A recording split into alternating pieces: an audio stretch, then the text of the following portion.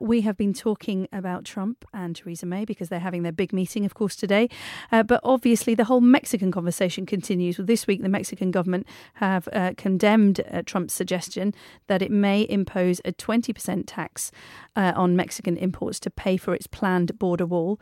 The Mexican president cancelled a visit to the US over the row over who would pay for this wall. And in the last few minutes, we've heard that Trump and the Mexican president had an hour-long phone call on the issue.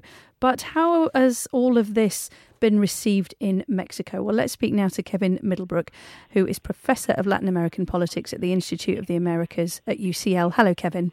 Hello, good afternoon. So, Kevin, let's start with Mexican and Mexico's attitude generally towards Trump.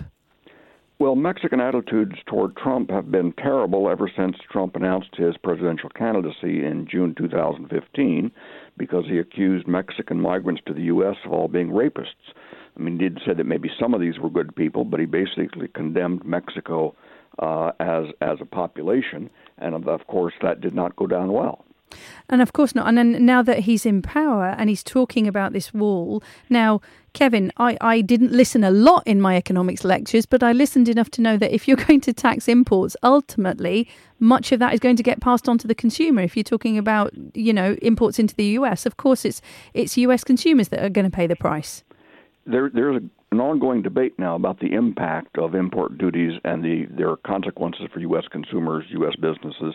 It will vary a lot from one sector to another, but clearly it will raise prices in the U.S., and it will inevitably, I think, call forth a reaction on the Mexican side to impose import tariffs against U.S. exports that would be countervailing. And so both sides will quickly wind up in an escalating trade war. And how important a trading partner is the U.S. to Mexico? The United States is Mexico's largest trading partner by far. About 80% of its manufactured goods go to the U.S., and about 50% of its imports come from the U.S. So what is Trump's thinking in all of this then? He wants this wall. He's insistent about this wall. It's quite arrogant to say to another country, you're going to put up a wall between yours and ours, and by the way, you guys are going to pay for it. Well, this has been a very in-your-face gesture. It's not entirely clear to anyone what Trump's overall strategy might be in this regard. Mexico will not overtly pay for the wall, obviously, and to make that the litmus test for bilateral relations is very irresponsible on Trump's part with unforeseen negative consequences. And to look at your nearest sort of neighbours and, as you say, huge trading partner, it's a surprising move, and you wonder what's behind it, is that ultimately if he'd wanted to put a tax on imports, forget the wall, he could have just done that anyway.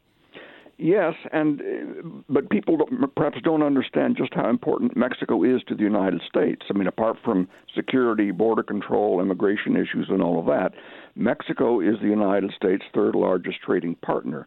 And some studies show as many as 5 million U.S. jobs dependent upon the exports that the United States send to Mexico.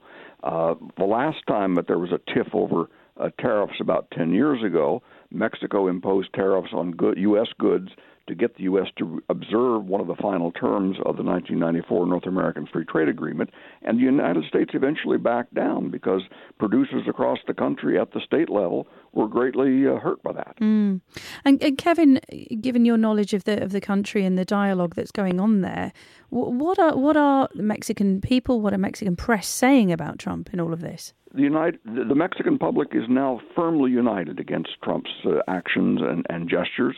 There had been a lot of debate about how President Peña Nieto had been handling the transition, the rise of Trump, etc. Many people were quite unhappy with his invitation to Trump to visit last August, which greatly helped Trump in the polls at the time. But this sort of in-your-face effrontery has now unified the Mexican public, and it will actually make it it could well complicate things in terms of a resolution of this conflict, because the Mexican people now have their backup, and there are real political constraints on what the Mexican government can do here. It's an interesting one, because the more you harass, if I can use that word, or challenge someone and say, well, we're just going to do this anywhere, surely the more the other party will dig their heels in. I mean, these sort of tactics might have worked for Trump as a real estate developer in New York. They don't necessarily work in international relations, because nationalism is a real force.